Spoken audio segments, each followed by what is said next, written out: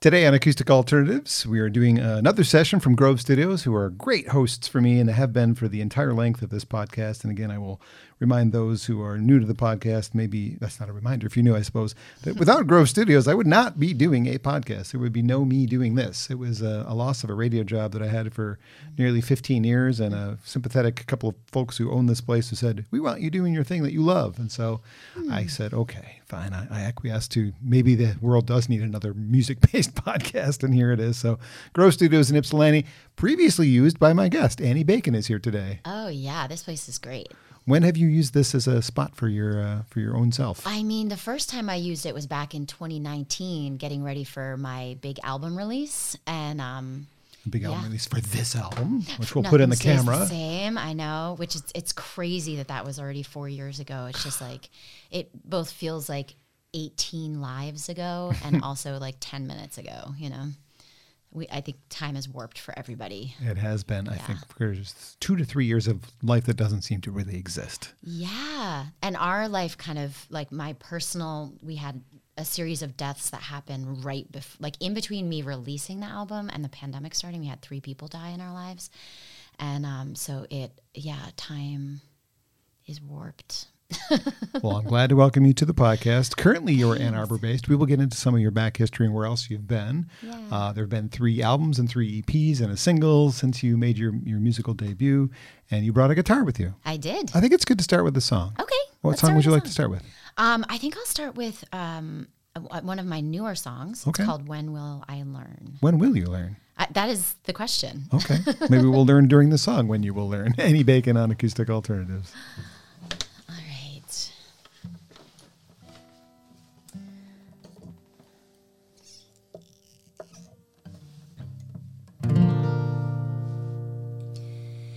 You say you'll be different now, 'cause you've changed. You can see it now, that you will burn like you always do. You never learn, you never do. But okay, I'll try again. I'll lean in, give you a chance again. You will burn like you always do. I never learn, I never do. You can't change what you are. You're a dying star. One step closer to you, and the heat bears down. I wanna run like I always do. I wanna run.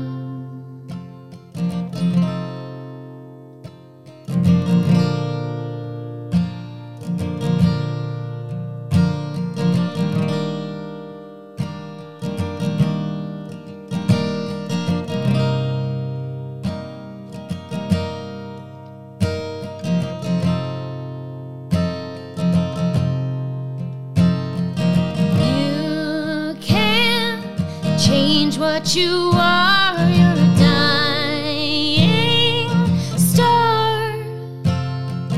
One step closer to you, and the heat bears down. I wanna run like I always do. I wanna run.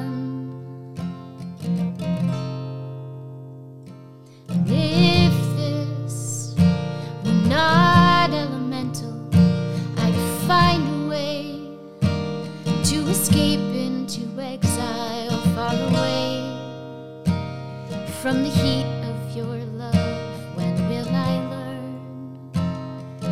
When will I learn?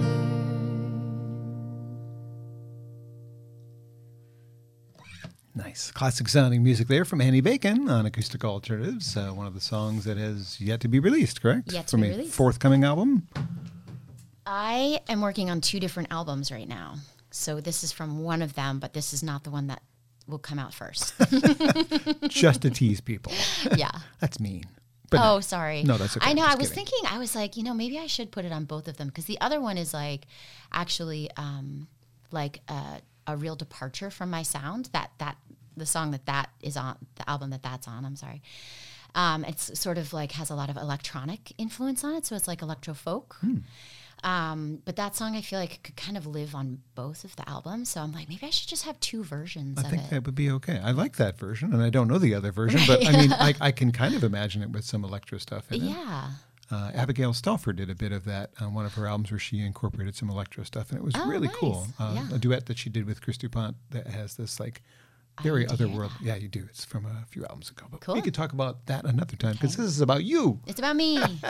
So backstory for you. You started in New England. Yeah. So take me on a journey from New England to California to Michigan. Tell me a little bit about young you. Wow, what a question. I'm going to tell you a story. Okay, so first of all, I was born in Maine, but then right after I was born, my parents left. My father was he was in school when I was born, and then he was going to grad school in upstate New York. And so my first 5 years, we kind of bounced around a bunch of places, but ended up back in Maine. So that's where I was raised, my childhood. But when people ask me, where did you grow up? I'm like, well, it depends on how you define grow up. The formative years, I think, is what people mean. Like, where did you become you? Because when you're that's the thing, 0 to 5, you're a little bit you, but you don't really become you until you're 11, 12, 13, right? Well, I kind of feel like I became me in California. Okay. That makes sense. I didn't move there till I was 22. Oh, my goodness. So, Okay.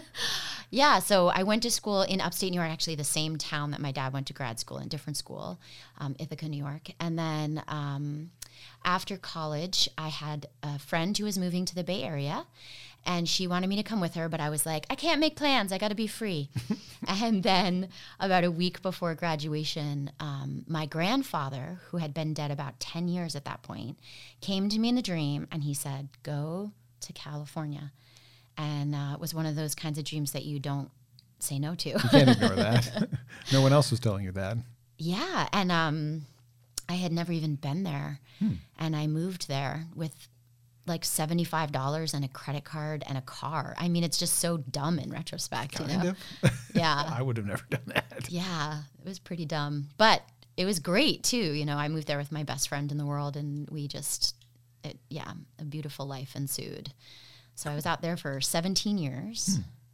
But the thing I want to tell you about a young me is a memory that actually popped up recently. So my dad was one of the people who passed away not long after the album came out. And this really, so it took about 30 seconds into this podcast before I started talking about death.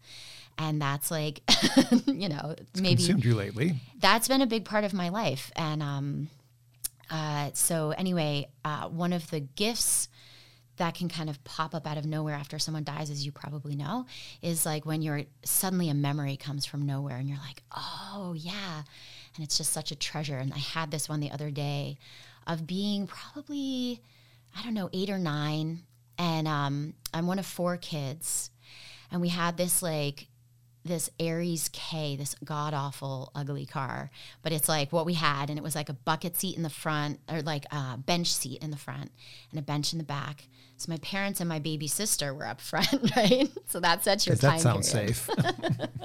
So the baby sister, like not even in a car seat. And then the other 3 kids were in the back. And I remember everybody passed out. We were driving down to Rhode Island.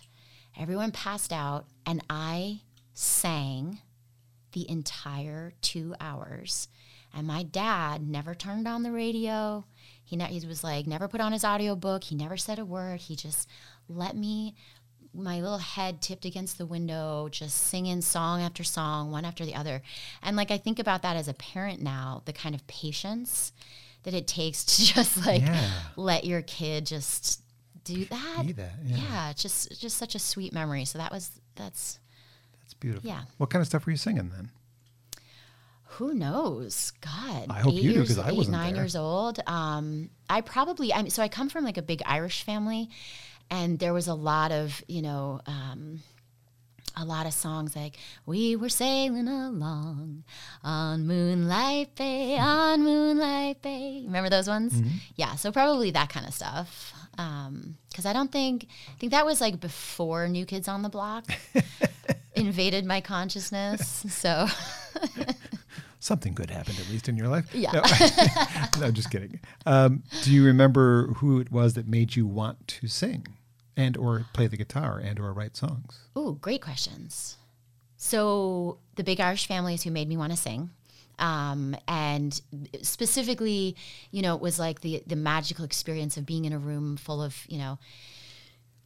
50 people, 60, 70 people, however many were gathered at that time. And somebody would just like call out like number 34 and the whole room would just erupt into a song and like 3-part harmonies or 4-part harmonies. And like, not everybody had a good voice, but it didn't matter. It was just like this, just this beautiful thing of people singing together in the harmony. So that's where my love of singing came from for sure. Playing the guitar was a little, I love my guitar, no disrespect. It can't hear you. Oh, wait a minute. But I play the guitar because it is the easiest tool to, the vehicle for the songs. Yeah. But I really, I used to be a bass player, and that I really love that instrument and hope at some point in my life I can kind of come back to that. And that it was, I don't play anything like Les Claypool, but that's sort of who got me really interested in the bass.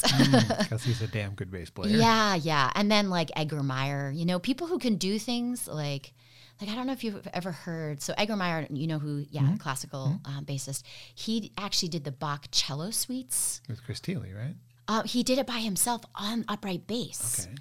And so just this really incredible thing of being able to do, the bass is just such an incredible instrument. And I mostly have played electric bass. I did play upright for a little while before I got pregnant. And then it got, like, I was huge when I was pregnant. I mean, it was like, it was huge. And I couldn't even reach.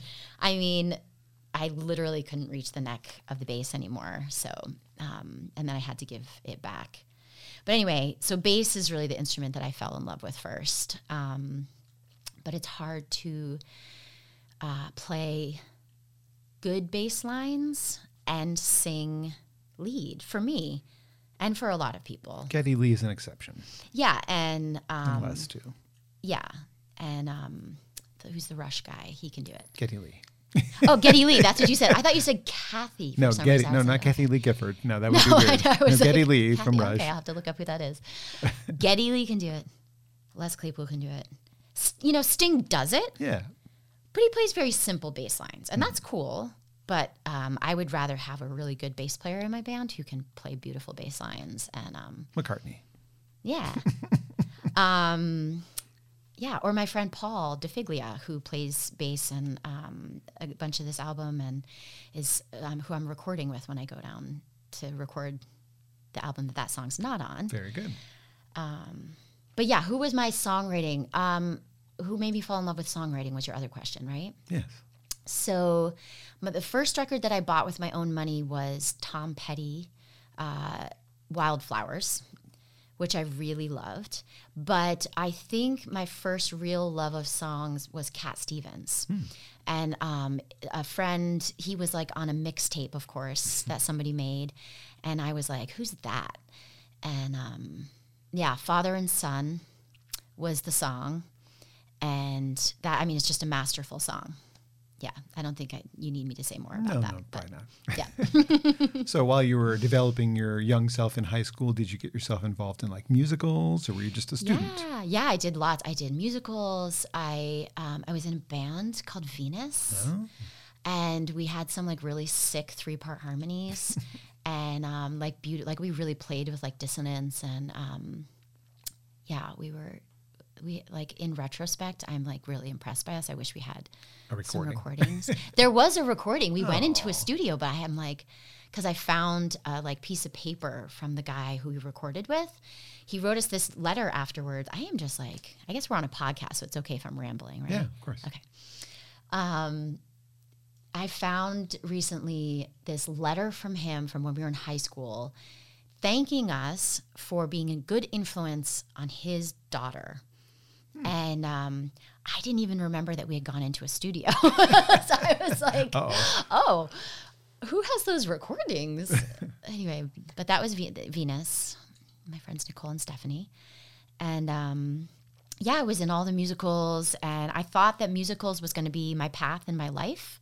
And then, being the third of 4 kids, when it was time to go to college, I basically had to just go wherever they gave me the most, money. Yeah. So I got into Ithaca College, and they were like, you didn't get into our musical theater program because like 8 people get into that, but pick another major and you can come here and we'll give you a bunch of grants. And so I picked politics, which seemed close, acting, politics is what I was about politics as a musician. Yeah. But it actually ended up being amazing because it taught me how to think and how to learn, and gave me so much to write about.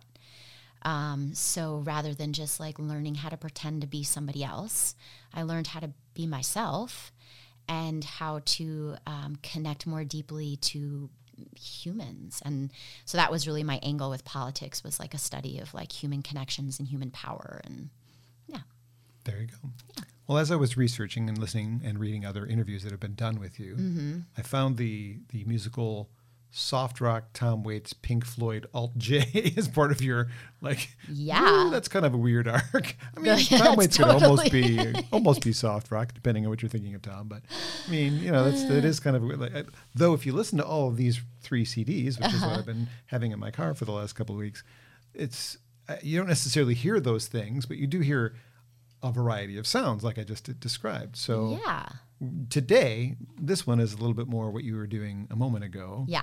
More that singer-songwriter where we kind of have this beautiful scene in Michigan, as you've discovered since you moved here. Yes. It fits neatly into that.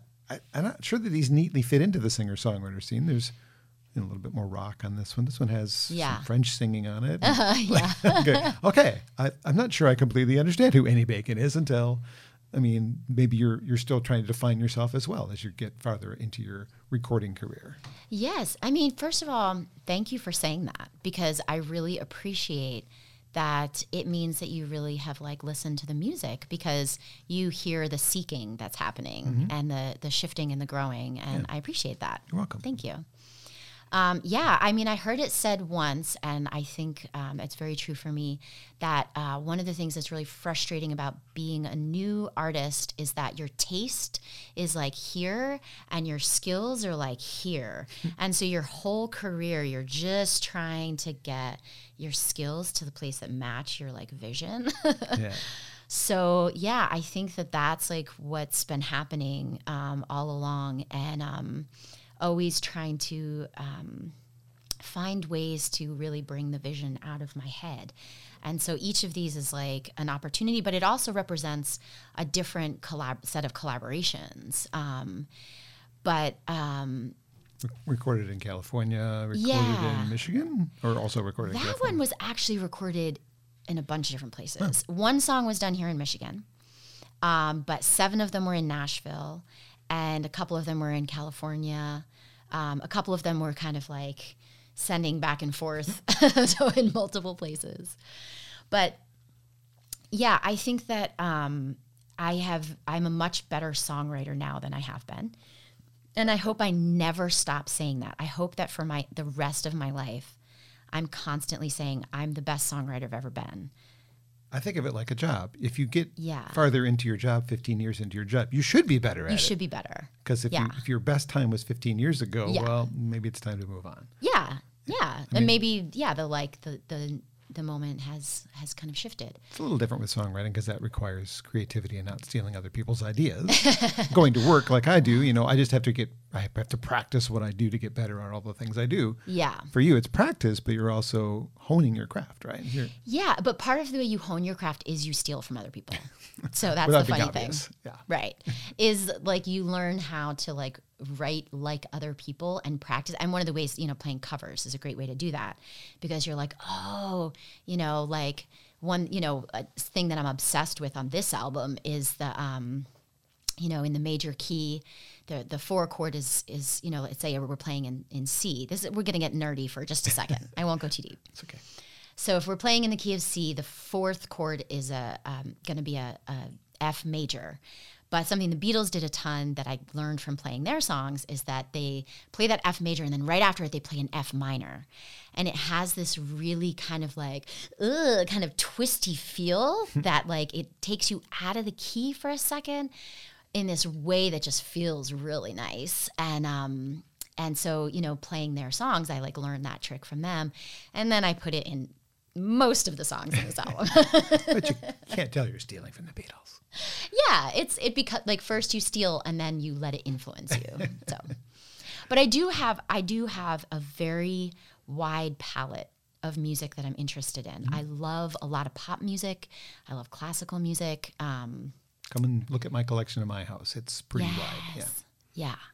I mean, there's so much good music. There's so much good music. I could listen to something new every day and never get caught up. Yes. I've been like really a little bit obsessed lately with Bad Bunny. Okay. He has an album, Puerto Rican artist, amazing pop musician who, like, I listen to some of his older stuff and it's like, it's okay, it's good. It's got a little bit, it's just like a little bit more, it feels like factory pop feel. But he has an album called, I'm going to butcher this, Un Verano Sin Ti. I'm a French speaker, that's Spanish. Yeah. A Summer Without You. But it is really like exquisite the way that it's composed and his singing style. Like there's a lot of skill that goes into, you know, what he's doing. And anyway, there's something to learn from everything great. There you go. Yeah. This seems like a good time to throw in another song. Okay. There's a guitar over there. Let's do it. Well, now I want to play a song that has that that major to minor shift in it. So let me. That also shifts the idea of what songs you were playing. Yeah. You'd come in with a couple of ideas. Yeah, I'm gonna just. This is very much how I function. Go too. for it, Like, and we can alter the 3 to 4 as well if you want. Yeah, maybe I'll do 4. Okay. What song are you singing? And tell me about it. This is one from that album, and it's called Gallatin Pike. Okay, hold on. I need my foot on the floor. There we go. Okay. Driving Gallatin Pike in the middle of the night. I don't know which way to turn.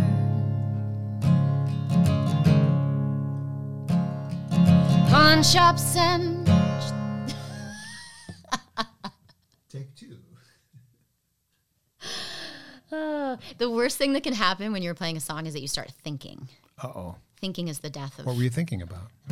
Lyrics? I was thinking if I was going to remember the lyrics, and then thinking about whether I would remember them made me forget them. Start at the beginning. There we go. Driving Gallatin Pike in the middle of the night. I don't know which way to turn. Pawn shops and strip malls, a mirror of my life.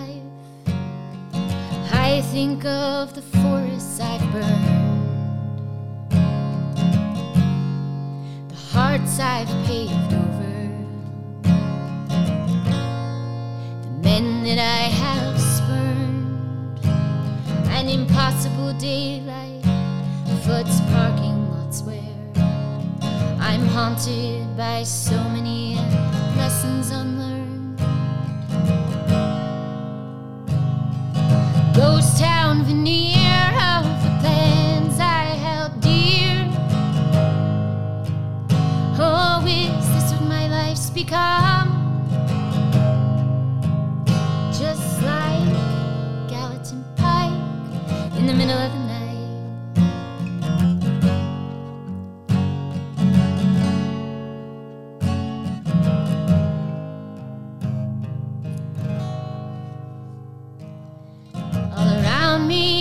Places I've laid down at night. I don't even know what they're named.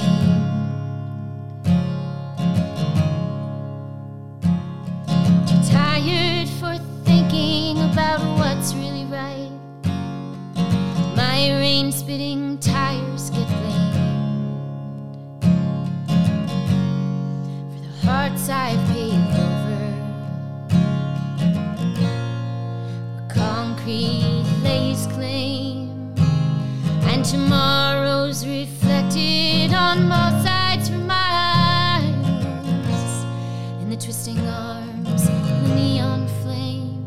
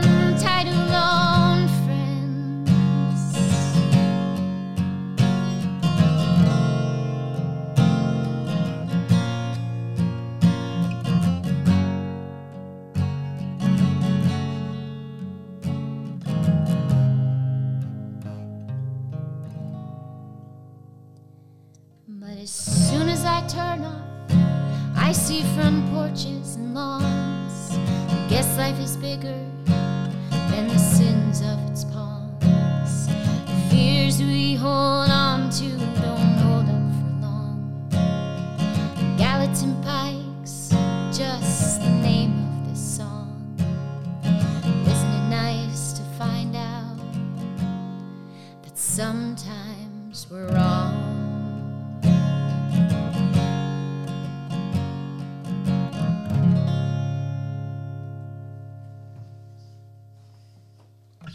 My guest today on Acoustic Alternatives, Annie Bacon, a song you can find on her latest full-length record, Nothing Stays the Same, Gallatin Pike. And we are at Grove Studios. Annie's been here before. I've been here quite a few times. This is the 61st podcast recorded here, I believe. Wow. And they have been excellent hosts, as I mentioned in the beginning. And we do like to tell people their motto is get out of the garage and get into the studio. So if you have like a band or maybe you're a DJ, because there's DJ rooms here as well. I don't think you know that. But if you want to like practice your mixing skills and blast it as loud as you want, no one cares here. It's a warehouse district.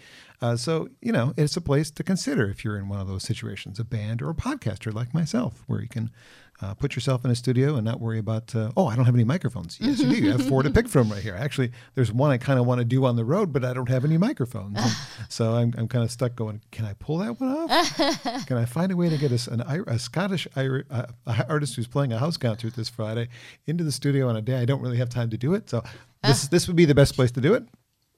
Grove Studios. Look them up. Anyway. Yeah, actually, and I will also pitch out to anyone who's an artist who's listening that they have tons of the gear here that you need too. So like you bring your band in, they don't need to bring amps. They've got great guitar amps. They've got drum kits. They've got keyboards. They've got, you can plug in and record yourself. You can plug in and do video recording. You can do live streaming. I mean, it's really just an incredible place. And it's like super cheap. Hourly rate. It is pretty super cheap. Open 24 hours, if I'm not mistaken. Yes, 24/7 keypad operation. So yes. At some point during the 61 episodes, I have had for a total of 12 of those, I have had a sponsor, and that has helped pay for some of the expenses. However, now, just recently, one of my friends has really been pushing me for a year or so to try Patreon. So there is a Patreon page now for Acoustic Alternatives. I will have a link on this video.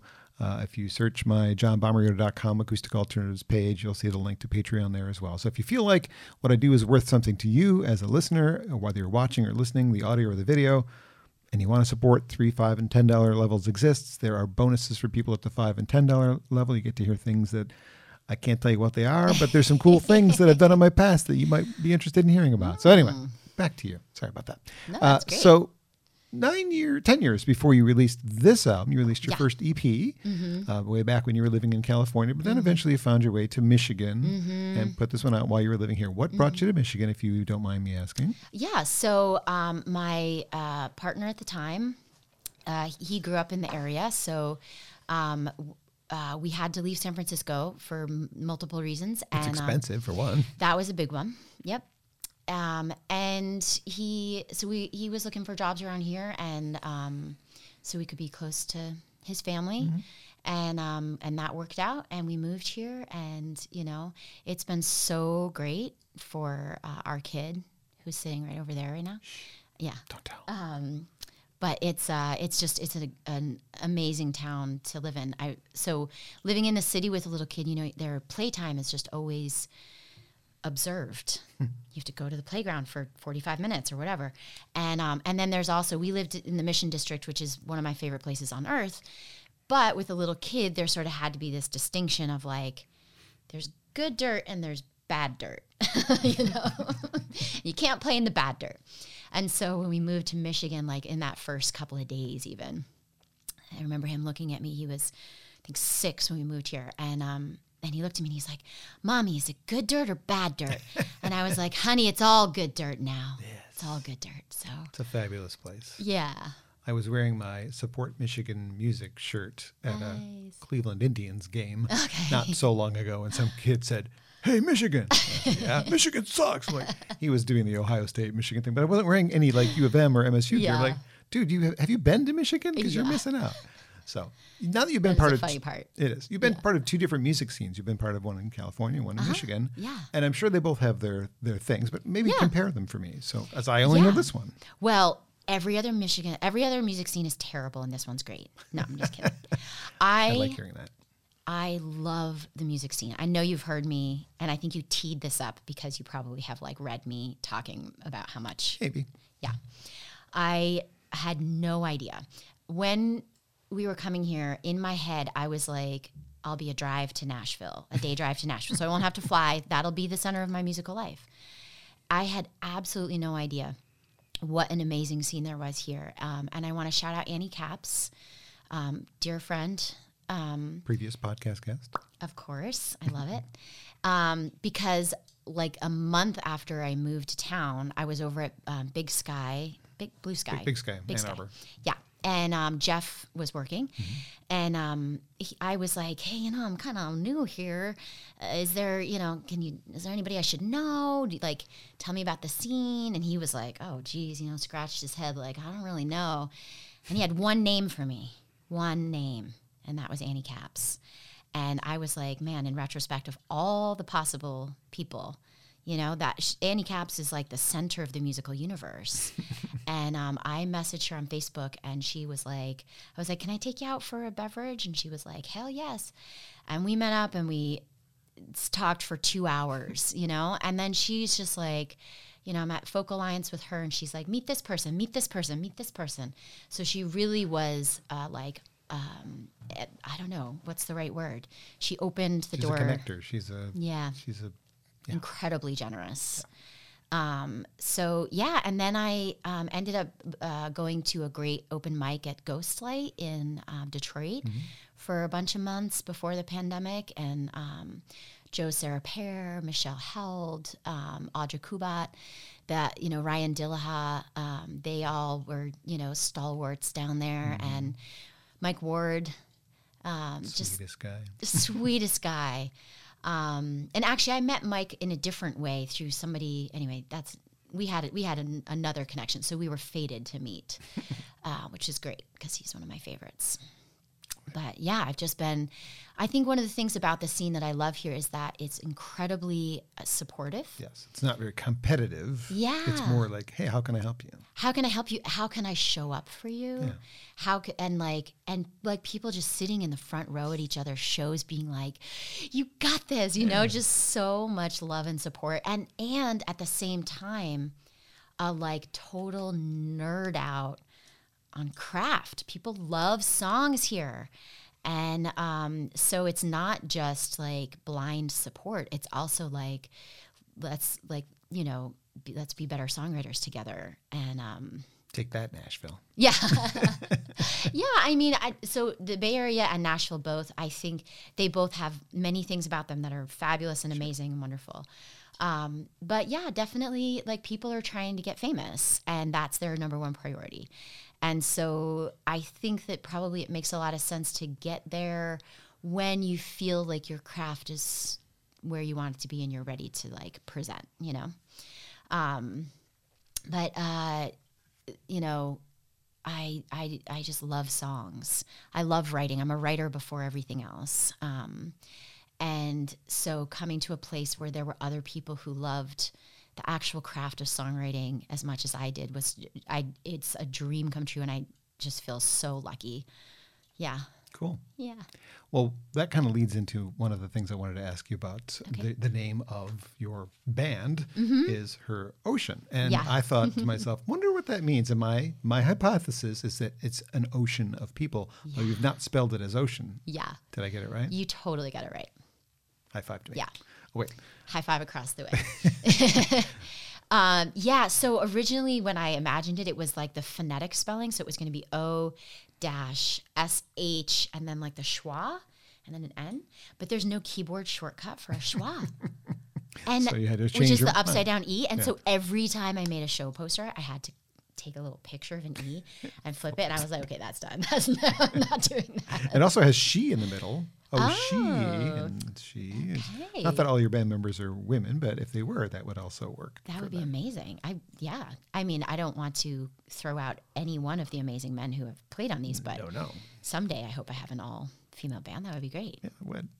One of the reasons I asked you about whether you were involved in musicals as a high school student is because you yourself have written an opera and the folk opera in 2011. Before that, were you familiar with Jay Steelstra from the Michigan music scene's North Country Opera? I was not. And I wrote my folk opera actually in 2008. Okay. And I have also written a musical recently. I know. Oh, we're getting there. Yes, okay. we are. So the folk opera, that was like a total moment of hubris. I thought I was inventing folk operas, which is really embarrassing to admit. No, at not this at point. all, because the first person who does it thinks they're the first person who did it. Well, I also had never played the ukulele. I think it was December I played a ukulele for the first time, and then in January I left on my trip, and I was like, I'm going to write a folk opera on the ukulele while I'm on my journey. And I did, to my credit, but, I look back and I'm like, wow, there's really, there was a lot of hubris. Did you go to the when they redid the North Country Opera at the Arc? They were all sold out by the time I heard about it. I missed it. I'm so sad. It was so good. I don't know the original, so I went because, my friends are in it. Yeah. I see Rochelle's in it and Brad's in it. Okay, I have to go. I have to go. Love to be there. Yeah, it was great. Yeah. Speaking of mutual friends, Kyle Rashi and you worked on The Keeper. Tell me a little bit about that. Yeah, so The Keeper is, we wrote this musical about the White Shoal Lighthouse, which is a real lighthouse. It's off the coast of Lake Michigan, about 7 miles off the coast. So it's like an isolated, crib lighthouse, they were called, built on these concrete cribs. And Kyle had this idea, and he knew I had written a folk opera, so I think that's why he kind of threw it at me. But when he mentioned it to me, it was like a poltergeist. And it was so I also grew up in a town where there was a lighthouse that had a very strong presence. I grew up on the ocean. And so I've always had a love of lighthouses kind of, in my subconscious. And I was just coming right off of writing my first draft of a novel that I'm working on. And he's like, I can do the music, but I need help with writing the actual scenes in the book and that kind of stuff. And I was like, here's that hubris again. Well, I'm a writer. I can write. And I literally went back we were at the Folk Alliance conference. I went back to my room and I wrote 8 pages of his story. I named his characters.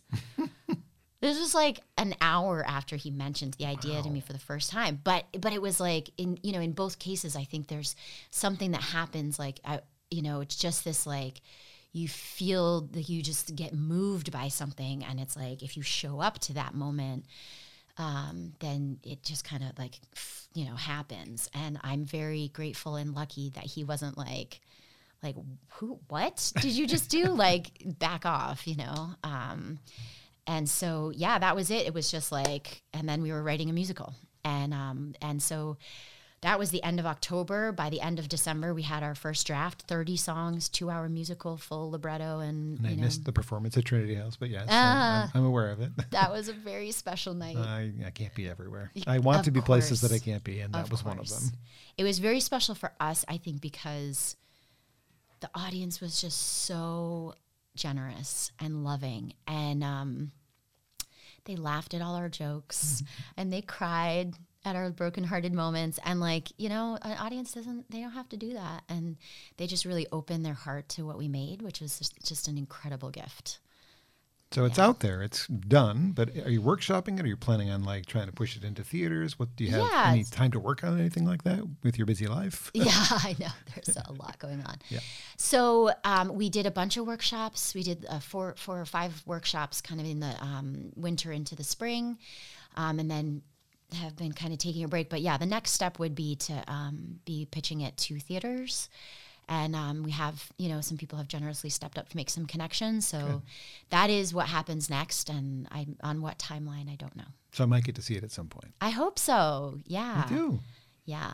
Well, it's been a very prolific period for you. If you've got that, Yeah. you've got 2 albums coming out, and you also mentioned the book that you're working on. Yeah. Okay, seriously, how do you find time? Yeah. Because I'm looking to my right and your left, and I'm going, that must take up some time too. Yeah. Yeah. I mean, I was very lucky that in 2022, my now ex, then partner, supported me taking a year off of other work. And so I had a year to really kind of focus on writing the book. That was what I did, and the musical in that time. So that really helped when it was like my job. But the honest other answer is that I don't sleep a lot. Oh. Yeah. It doesn't show. You've Yeah. got a sparkly smile and beautiful eyes, and I would think you'd be like, Well, it's one of the gifts of parenthood, actually, is that you learn how to function on like not that much sleep. And, you know, like I remember going back to work with a, 10-week-old or 12-week-old, and I was sleeping in like 2-hour spurts still. And I had to like be like present at my job for like, community meetings. And, yeah, it just kind of teaches you that you're capable of more than you thought you might have been capable of. So my motto lately has been, what else can I do? It seems like you're doing too much already, but it's on you. What is the novel about? The novel is about motherhood and war. It is a sort of intertwining narrative of a young Iraq War veteran recently returned from his second deployment. So that story takes place in 2009.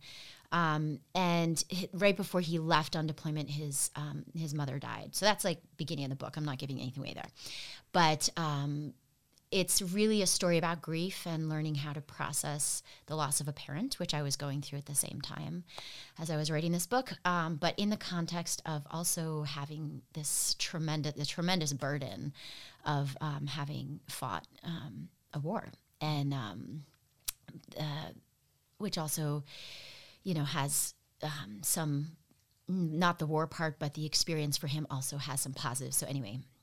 But intertwined with that is the story of his mother, and her story of motherhood and, motherhood and war. Is it done?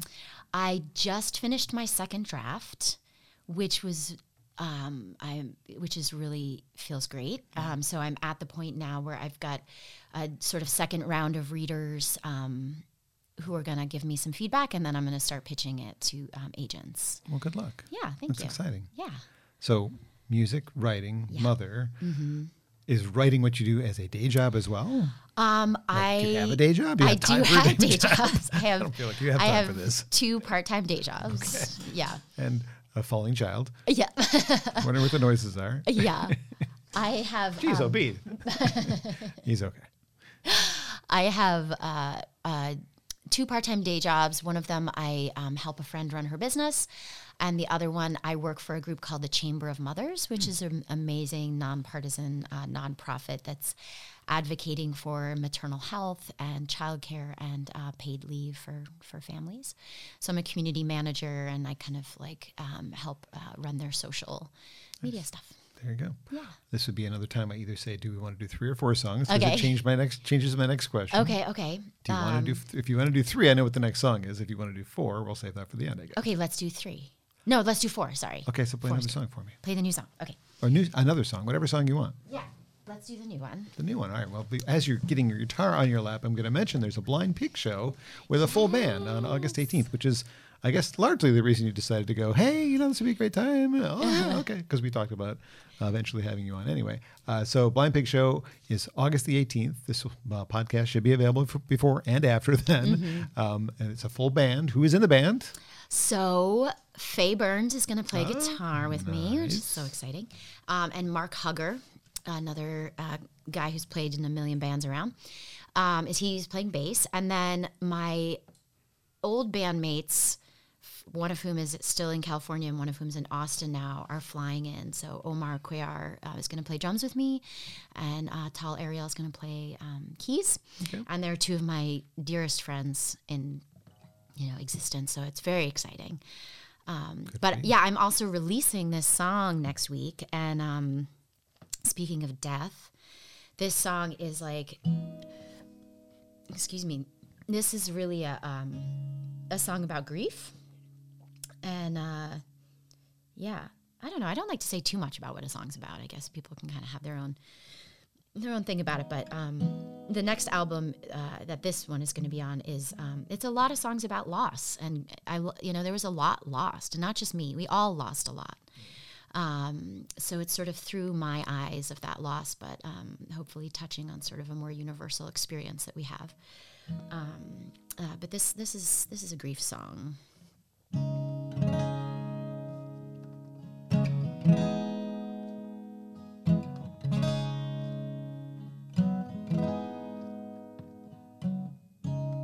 I'm not ready to write a song about you, so write about your bench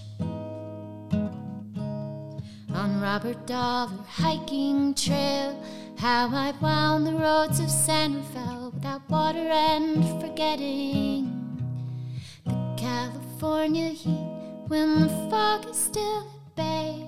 I'll write about the dust kicking clouds around my base and the manzanita trees grown scrubby in the drought. How I whisper to the radio tower, I'll trade my breath for an easy way out. But the California heat pushed its weight on me, and the bench came into view, and a fox did too. He hopped the path in front of me, and he hid behind a cottonwood tree. So I started making plans for fending off an attack that never came, an opportunity for rage. The California heat, when the fog is still at bay. I wish you weren't dead, but it is that way. But I didn't feel you. It was just a bench with a beautiful view.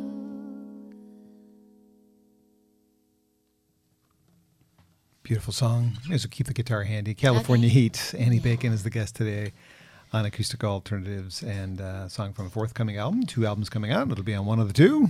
Yeah, and that song comes out next week. Oh, well, there I'm you go. releasing that one next week. Very good. Yeah. That song and songs from this album makes me wonder how, I imagine you're a lyricist first before music. Mm-hmm. How hard is it to match the music with the mood of the lyric? Great question. There's a word for that. Do you know the word for this? Don't. It's called prosody. That's a real word? Isn't that a great word? Can I play that in Scrabble? Yeah, you absolutely can. Prosody. So that is when the music matches what the song is about. And I think for a long time, and you probably can sense this from, because you have listened, for a long time I called my songs sad songs in the major key.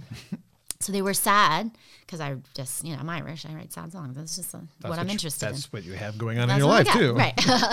But but the songs kind of don't always feel sad. They feel a little upbeat or happy, or like what, you could just kind of tune out the lyrics and then enjoy the song and bop along. Yeah.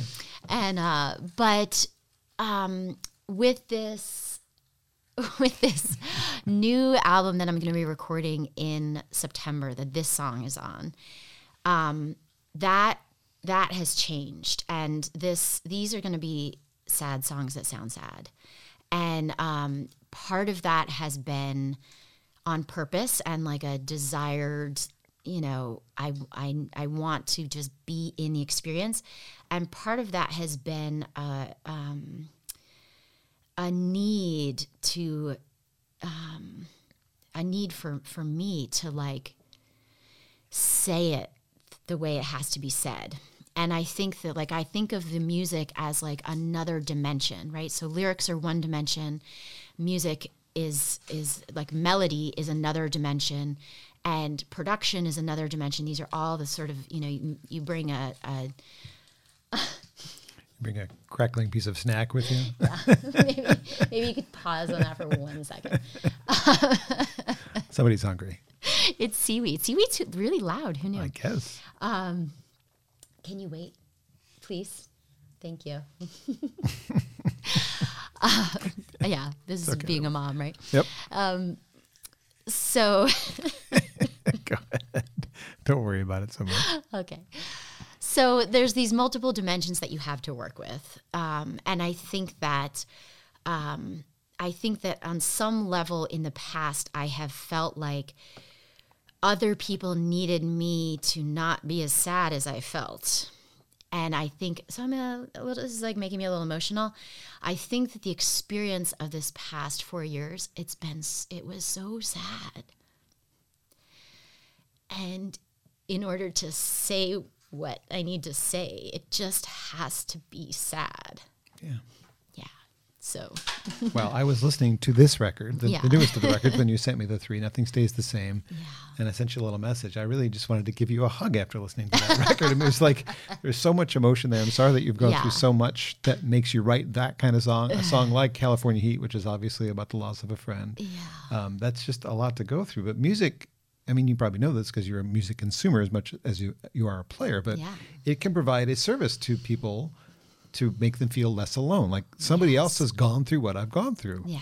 And I thank you as a music listener who doesn't know how to play music, that, sometimes you and your kind are writing my heart for me. Like you're giving me validation that what I'm feeling I'm not alone. Oh, thank you for saying that. No, you're welcome. And thank you for doing what you do. I mean, again, it's just, we know that we're not the only ones who go through these emotions. We feel like we are at the time until we hear somebody else tell the same story in a different way. And sometimes it's more beautiful than the way I was thinking. Right. Well, and also like, I think sometimes because sometimes I'm like, I don't know, I am, the nature of sort of my being is that I'm very self-absorbed. That's, just sort of my orientation of the world. Mm-hmm. But it's not self-absorption for the purpose of like wanting to be the center of the universe. It's just sort of how I absorb the experiences. And so the self-absorption is for the purpose and the aim of creating connections and creating care, creating compassion and empathy. And so sometimes when I like only think about the fact of how self-absorbed some of this is, I have to remind myself it's like how hard I work to be able to say some of these things, that I'm like, there definitely are people out there who don't have the time or the space or the skill to like figure out how to say the thing, but might have the same feeling of me of, I need somebody to understand this, And so to hear you say that, like, thank you. You're welcome. Yeah. Keep doing it. Cool. I will. We've talked about loss. Yeah. We've talked about being influenced by Irish music. And, and while you're talking about that, I'm like, I'm going to save this one for later. So now we're down to a question that's not on the sheet here. Okay. We just experienced, for me, a musical loss of one of my favorites from the 90s, Sinead O'Connor. Yeah. And it made me wonder what loss hit you the most, like your musical hero that you lost in your lifetime. You're like, oh my gosh. So for me, I was really like, oh my gosh, Michael Hutchence, really? In Excess and Prince. I was completely caught off guard by those two. Like those two really make me go, ah. Yeah. I think for me, the first one that really caught me off guard was Nina Simone. And I had recently, within the last 2 years, been introduced to her music when she died in 2001 or thereabouts. And I think it was the first time that I had that feeling of like, I don't know this person, but I'm really moved. No, well, it was more like, I never got to see them play. I never got to sit at that person's feet, figuratively, I guess. Right, do the thing I'm doing with you. Yeah. I wouldn't expect I would ever be able to actually sit at Nina Simone's feet. I just mean, be in the room where the genius is happening. And I think it was the first time where it was like, oh, I better make sure if I really feel like this about an artist that I do whatever I can to see them. So that was one that really hit me hard. I think that even though I had gone to see Leonard Cohen, his death hit me really hard too, just because he was such a huge influence. He's Leonard Cohen. Because he's Leonard Cohen, just spiritually, intellectually, and musically. And then David Bowie hit me really hard. I think that another one. We didn't know he was. Yeah. Yeah, that was a weird one too. Yeah. Yeah, I mean, I don't know. I feel like a lot of them hit hard. Prince definitely hit hard too. I was just caught off guard. Yeah. I remember I was at a doctor's office. I'm like, what? I know. Prince, what? Yeah. Not yet. That's not supposed to happen for another 40 years. Yeah. Sudden death is not fun. No. Yeah. Well, thank you. Yeah. Thank you for sharing for you too. Sure. Reviewing, there's a new single coming out, California Heat, coming out very soon. August 16th is when that comes out. The 18th is the full band At the Blind Pig. song release, not quite a CD release party. Do you have any idea when the CDs are going to be available? Well, I'm recording in September. The dates are locked in. The musicians are locked in. So I'm guessing with proper, the marketing that's supposed to happen beforehand, probably January for a release. At the same time? Oh, the other one? No, the other one. You're not doing two, like Use Your Illusion 1 and 2 like Guns N' Roses did? No, you know what's so strange about the other one is that I have been working on it by myself for 2 years. And I have taken it as far as it can go.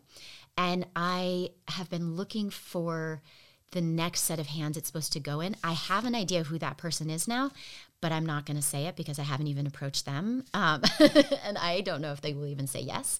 So that one might be 6 months or a year before that one comes out. But it's like all the songs are written and like if I released it tomorrow, it probably would be okay. But I just have this strong feeling that it's supposed to be filtered through another set of hands first. Follow your gut. Yeah. So 2 CDs or albums, a book, and eventually a musical. Yeah. Not much going on. Yeah. Thanks a lot. Bye-bye. A Blind Pig on the 18th. There's also Wheatland coming up for you on September 8th. The Arc, November 4th. You're playing with Judy Banker. There you go. Very excited about that. And if people want to find out about this and any other newer dates that I don't have on the sheet, AnnieBacon.me, not .com. No, she is a wonderful illustrator in France. She's not you. She's not me. She speaks French. She speaks French, yeah. So do you. We have a casual social media friendship because we often get tagged in each other's stuff. What song would you like to finish with? I'm going to end with I Want to Die Like Lou Reed. Since we're talking about death again. Since we're talking about death. And why wasn't he on your list of people? I know. Well, because I was shocked by his death, not by his death, but by his wife, Laurie Anderson's account of his death. Because I didn't really know that much about Lou Reed. And actually lately when I've been playing this song, a lot of people have been saying, who's Lou Reed? I know. I'm like, they're 12. You have some homework to do. No, they're like 30. Oh. Yeah. I was like, you got some homework. But yeah, he died of liver disease, which sounds horrible. But his moment of death, which his wife, Laurie Anderson, wrote about in Rolling Stone, is an incredible account. And it's absolutely the way I want to die. But I was like, how did he get to die this death? And I've learned a lot about him since then in the sort of spiritual journey that he's been on. And there's a lot to learn from the path that he's been on. And but this song was written before I knew that. Sort of my own longing for a good death. Yeah. Are you ready? Okay.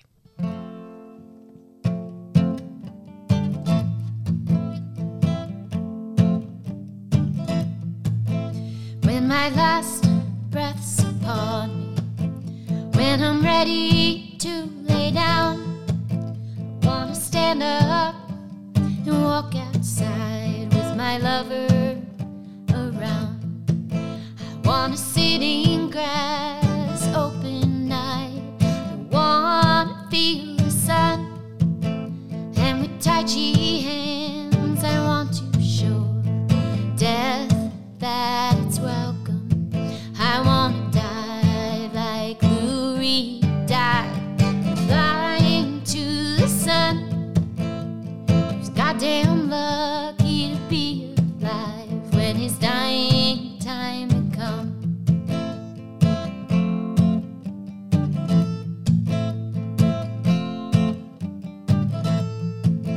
Those who walked on his wild side, not many stand still to face the end, hold their arms across their eyes, blocked out fading friends. And me, I'm stuck like Sunday morning, afraid I become that evil one who thinks that everything is dirt and we can't see one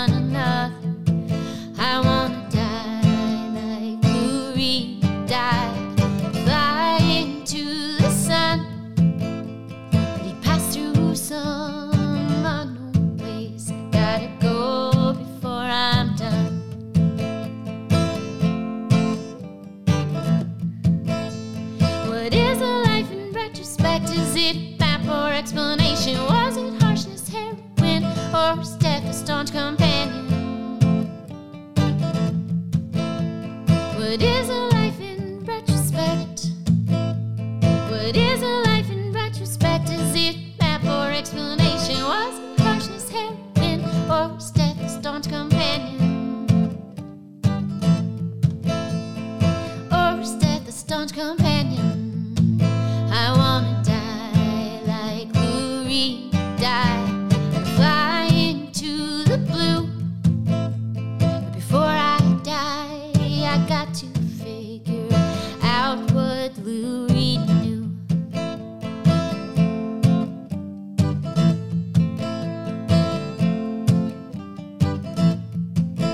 When my last breath's upon me, when I'm ready to lay down, I wanna stand up and walk outside with my lover around. I wanna sit in grass, open night. I wanna feel the sun, and with tai chi hands I want to show. And with tai chi hands I want to show. And with tai chi hands I want to show death that it's welcome.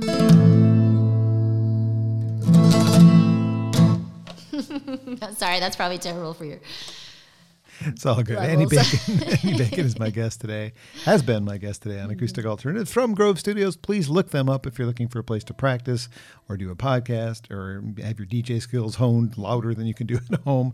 I don't have their address memorized, which is strange because I've said it, 120, 180 times. JohnBommarito.com if you want to find out more about how to sponsor or be a Patreon on my Patreon page or follow the other things that I do, whether you need a mobile disc jockey or whatever, or AnnieBacon.me to find out about Annie Bacon, who has been my guest today. And I wonder if Annie has, like I do, a list of songs that I want played at my funeral. Oh, that is such a great question. No, but I'm sure if you gave me 10 minutes, I could come up with that list. Well, we don't have 10 minutes. Tell me later. John, thank you so much. This was really a wonderful conversation. Thank you for the performance. It was nice to see like stripped down and the acoustic like this. This is a great way to experience your music. Thank and you. People can do that not at the full band show August 18th. However, I bet you're doing a solo show. Yeah, Wheatland, Farmhouse Folk on September 28th. Oh, yeah, up with Jen and Eric. With Jen and Eric, yeah. And then the Arc on November 4th. Very cool. Yeah. Thanks very much. And appreciate anybody listening. If you enjoyed today's podcast and you haven't checked out the ones with Kyle Rashi or Annie Capps or anybody else that we mentioned that I said, oh, they were a guest. Well, they were a guest because there's a whole bunch of other locals as well as national folks like Glenn Phillips of Toad the Wet Sprocket. And Willie Porter hasn't released his album that we talked about a year ago yet, but he played 4 songs from it when he was here a year ago. So Amazing. Lots to discover. And thanks for being a supporter.